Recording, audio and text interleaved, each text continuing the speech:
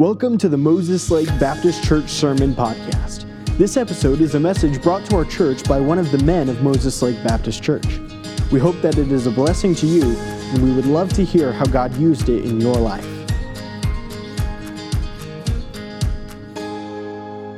All right, we're going to read in Genesis 37 and verse 1.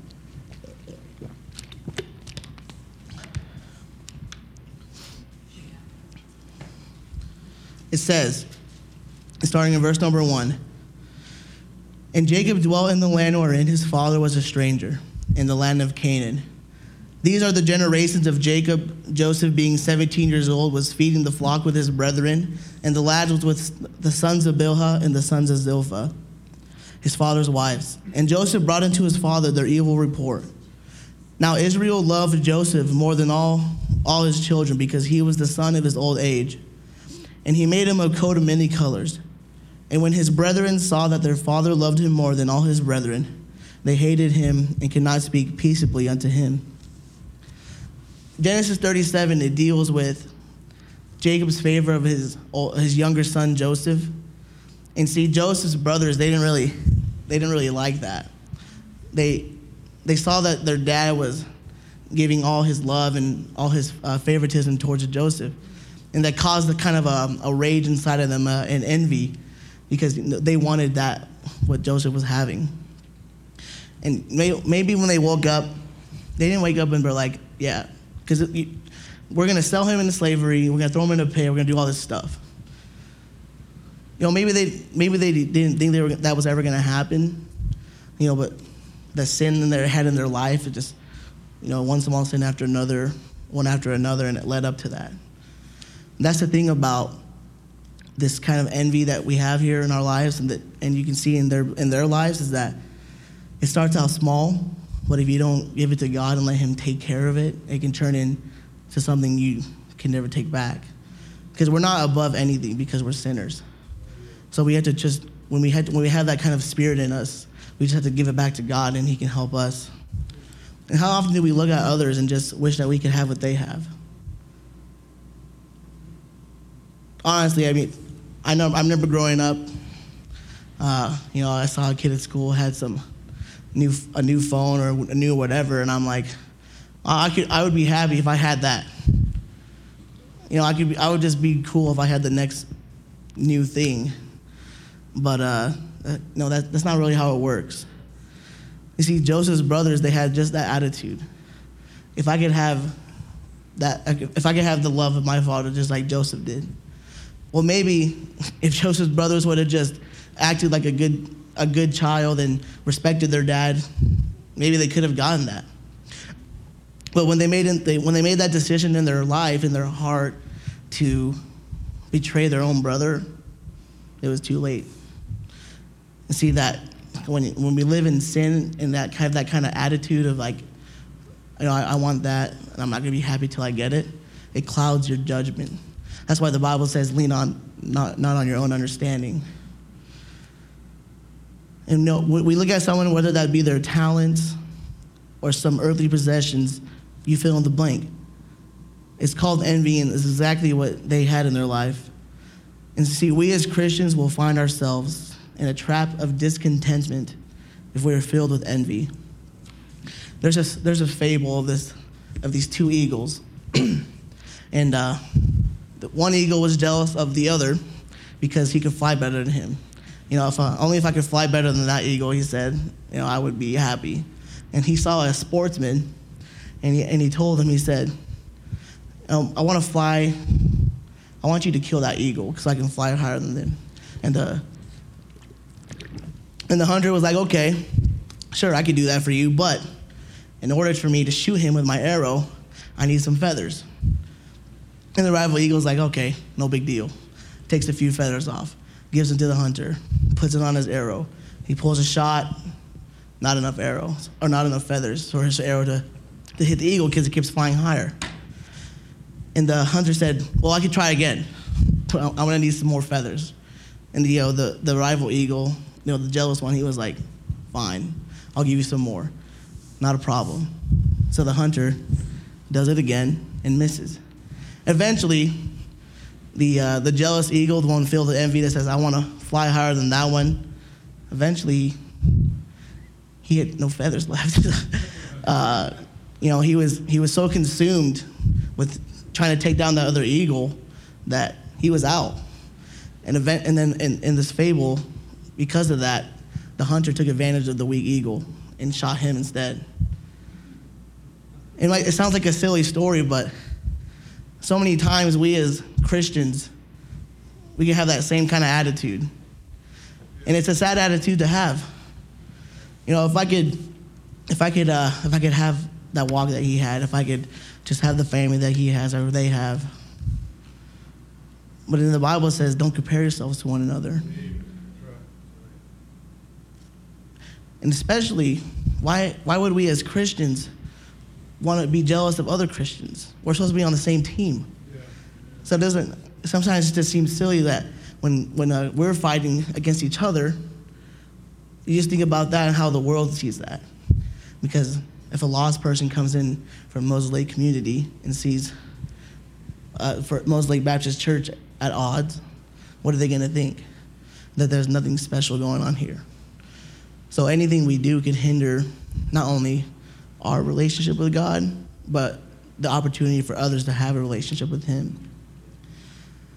And I want you to notice with me from Genesis 37, 3 critical aspects of being filled with envy. First of all, you can see a corrupted attitude. And to see the brother's hatred was foolish. If you look at me in verse number 4, it says, and when his brethren saw that their father loved him more than all his brethren, they hated him and could not speak peaceably unto him. You see, Joseph was blood to Joseph wasn't just some random person that these guys didn't know. Like, this was their brother. This is their blood. Yet their hatred and their discontentment towards Joseph, it clouded all that. It didn't really matter to them anymore. And so the same thing can happen to us. We can fall in that same kind of trap. There's been people in church who, you see them, they love each other, and then something goes wrong, and now they're not talking anymore. It's because anger is toxic. It makes you do things that you don't think you could ever do. And like I said before, I don't know if they really thought one day they were gonna have this big old plan and try to kill Joseph and not kill him and then throw him in a pit, sell him to slavery. I don't think they thought that was ever gonna happen. But they were filled with such anger and hate towards their brother that ended up happening.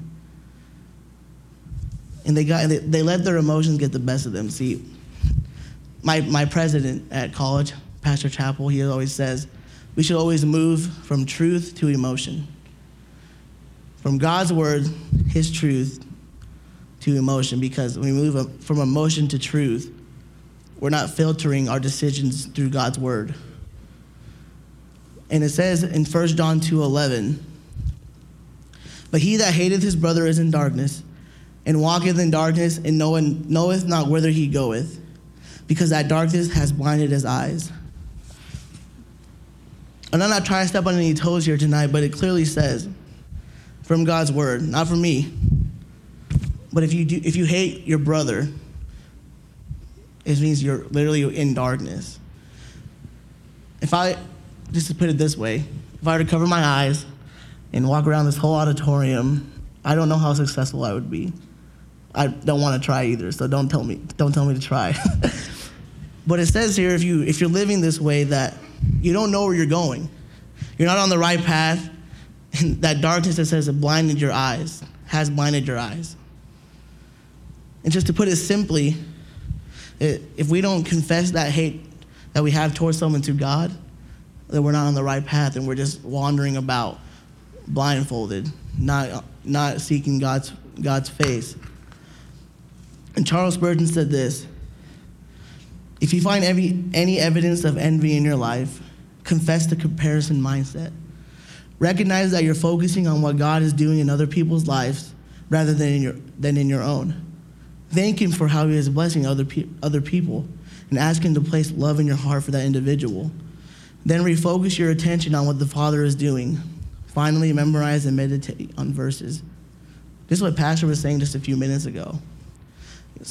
We can look at other churches or other people, and they might be more successful. We can say praise the Lord for that. Praise the Lord that there's other churches doing what we're doing, and they're still preaching the gospel, and they're still reaching out to the community. But when we get off of that, praise the Lord for that, the Lord doing things in their life, that's when the Lord stops doing things in our life, because we're too worried about other people and not concerned with our own selves. And honestly, if you're burdened with this envy and this kind of spirit towards people, then you're really missing out on God's best. Don't wait to deal with it. It will fester and grow if left unattended, just like it did to Joseph's brothers. The one who created you and designed you, he has a plan for your life, whether that be secular work, being a faithful church member, being a husband, a dad, a father, and anything like that. Well, whatever he has for you, stay faithful in it. And you'll be able to conquer the envy in your heart if you just simply give it over to him.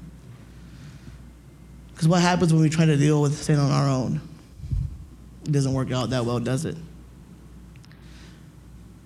It's such a simple concept to understand, but sometimes we, me included, trying to focus on it too much when wasted energy. God's word is pretty clear what it says we should abstain from anger. And how do we deal with anger? I think we can deal with anger in our life if we just simply love others. It says in John 13:34, "A new commandment I give unto you, that you love one another, as I have loved you, that you also love one another. By this shall all men know that you are my disciples, if you have loved one to another." The type of love in this verse is phileo love, which is a brotherly love. So what it's saying is that even when we're outside this church building and we're out in the community, people are going to know that we're God's disciples if we're showing love to one another and love to other people.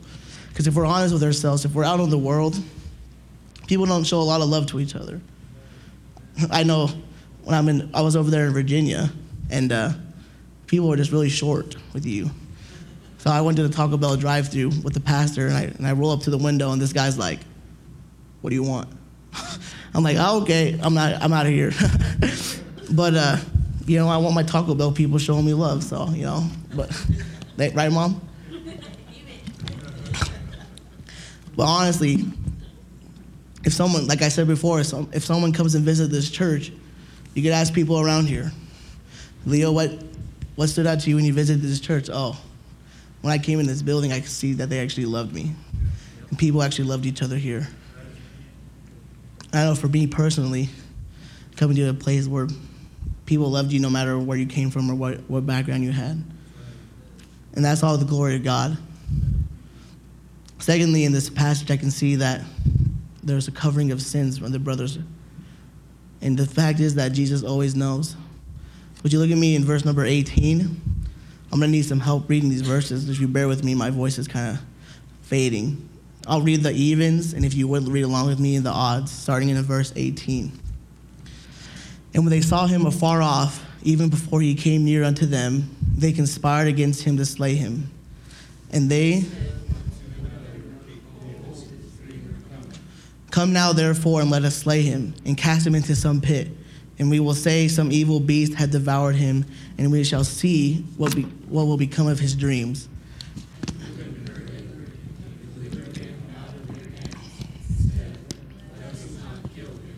And Reuben said unto them, "Shed no blood, but cast him into this pit that is in the wilderness, and lay no hand upon him, that ye might rid him out of their hands, to deliver him to his father again."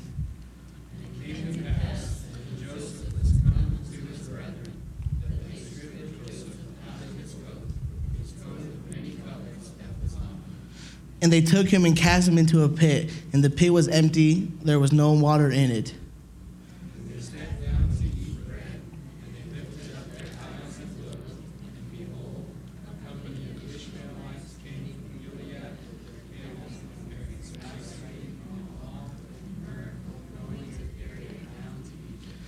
skipping down to verse number 30, it says, "And he returned unto his brethren and said, The child is not, and I, whither shall I go?" Verse 31.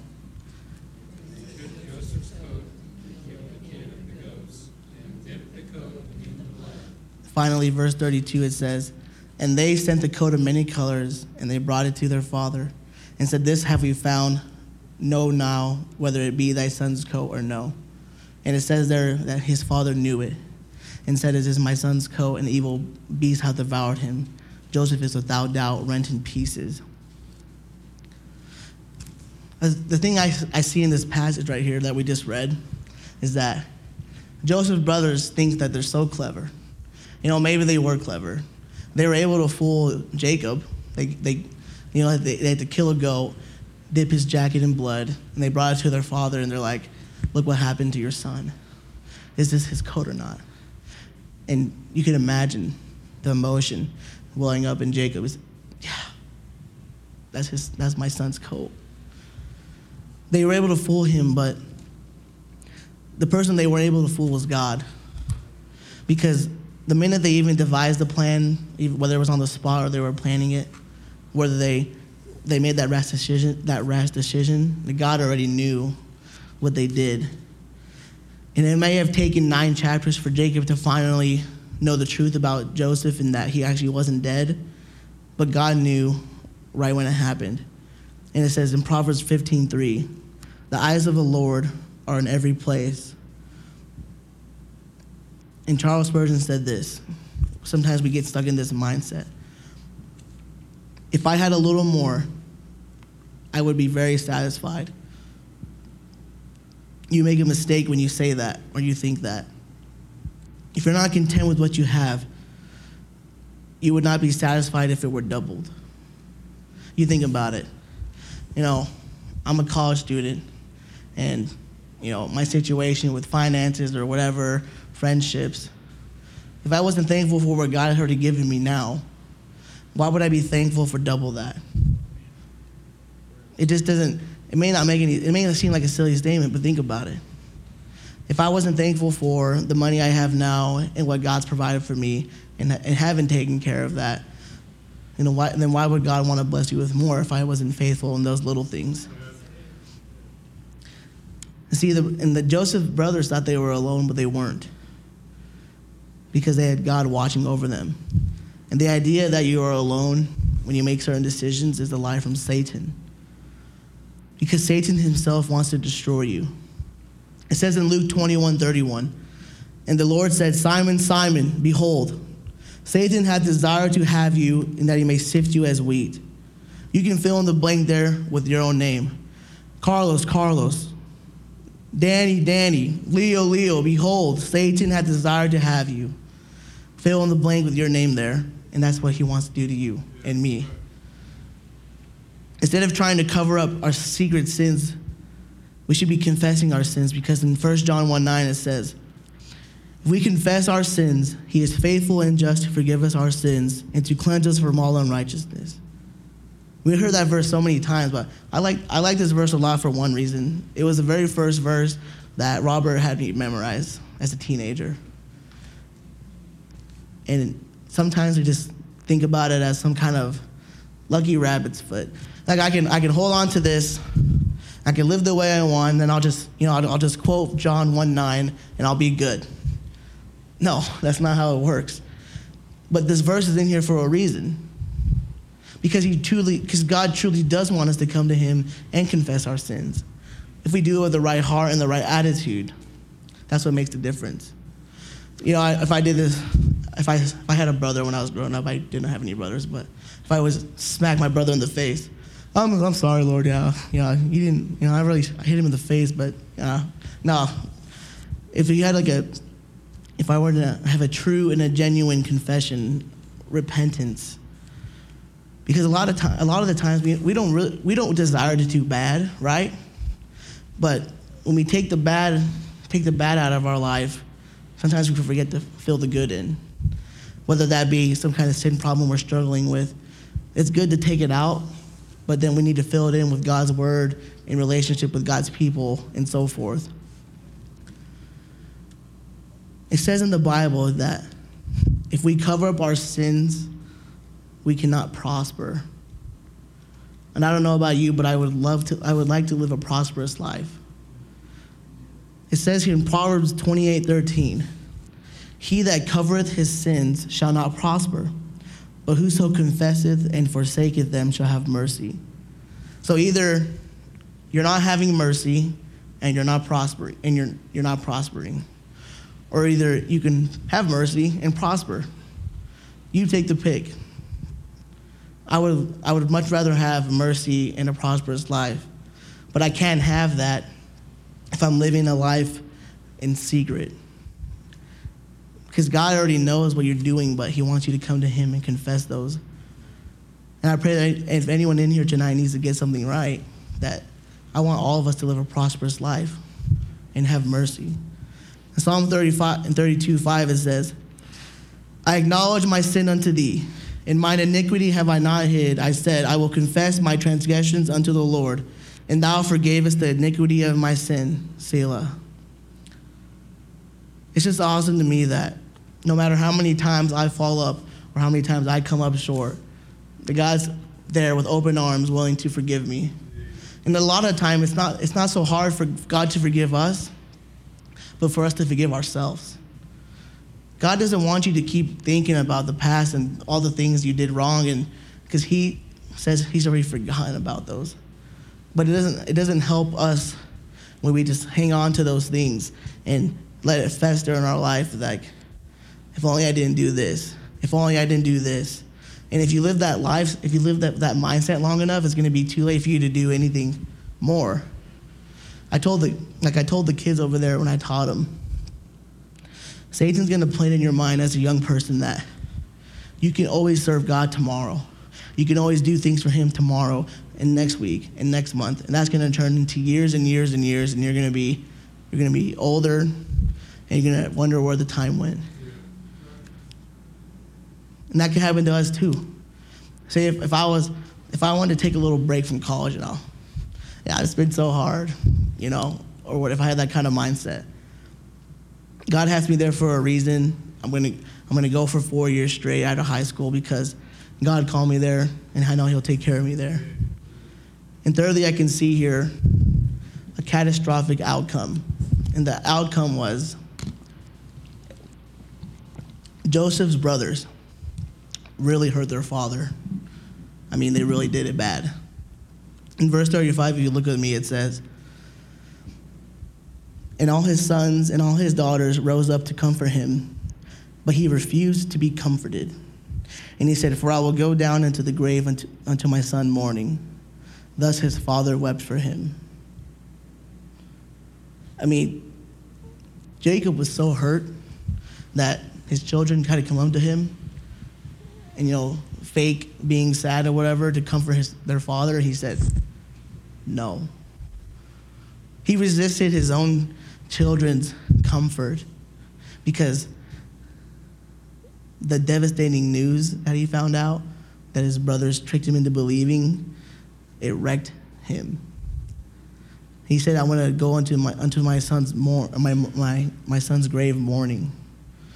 And he was weeping. Joseph's father was so hurt, and Jacob was so hurt, and he's his earthly father. And that's his children that did that to him. And he was torn. But we, as a child of God, how do you think our God feels when we treat him the same way? You just think about Jacob's mindset here. He's like, even though he doesn't know that they're lying yet, he's done so much for them. He's taught them things, took care of them. He's tried to teach them how to live life and what they should do. And yet they did something like that to him. See, God left his word here for us to read, to get to know more about him, to learn how to live this life. And when we go against it, I believe it does hurt him. And sin hinders our relationship with God. It says in James 4:6, but he giveth more grace, wherefore he saith, God resisteth the proud, but giveth grace unto the humble. That word resisteth in the Greek is antitasso, which means to range in battle against or to oppose oneself. See, Joseph's brothers, they got to the point where they were so filled with pride and envy and anger and all these different things that it was too late.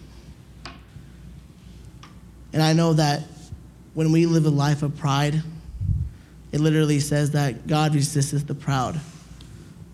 It doesn't, and that means literally, if I'm living a prideful life, I'm being resisted. And that just, it's a very sobering thought that if you really think about it, would you want the God of this world, of the universe, to resist you? And it's just simple to get rid of that. All we need to do is humble ourselves. We don't have to be stuck in a state of pridefulness, just as Joseph's brothers were. In Matthew 23:12 it says, "And whosoever shall exalt himself shall be abased, and he that shall humble himself shall be exalted." We don't have to live this life to develop some kind of title or have some kind of fame, but if we just humble ourselves, it says that we will be exalted. I want to be exalted in the Father's eyes, not the world's. Because what the world has to offer is very temporary, and what God has to offer is eternal. And in Psalm 51:10 it says, "Create in me a clean heart, O God, and renew a right spirit within me." So how do we deal with pride and anger and hate and all this stuff? It just simply asks God to help us. It says, like, the psalmist was crying out to God. He said, "Create in me a clean heart, O God, and renew a right spirit within me." The psalmist knew that he could not fix that spirit within him without God's help. And we're no different from him. We need God's help in every step of our life. We're not able to fix our own problems. Going back to the second point where I talked about Satan and how he wants to destroy you. Sometimes people say, well, you know what? If Satan's bothering you, you know what? Just give him a little punch. Punch him in the nose? Yeah, punch him in the nose. Well, you know what, Brother Leo?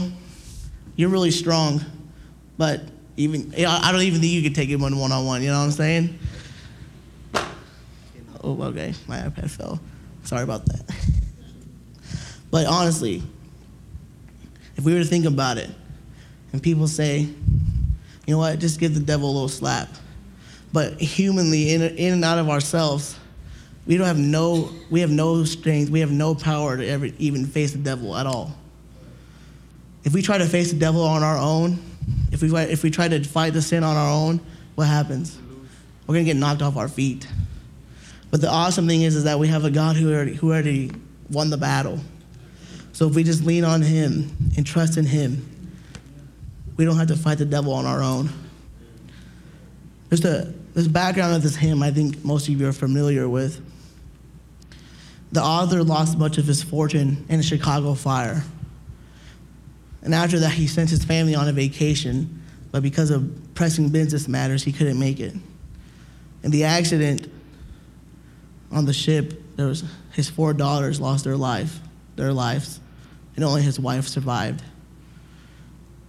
And even through all that, he had the peace and in the state of mind he was in to pen these words.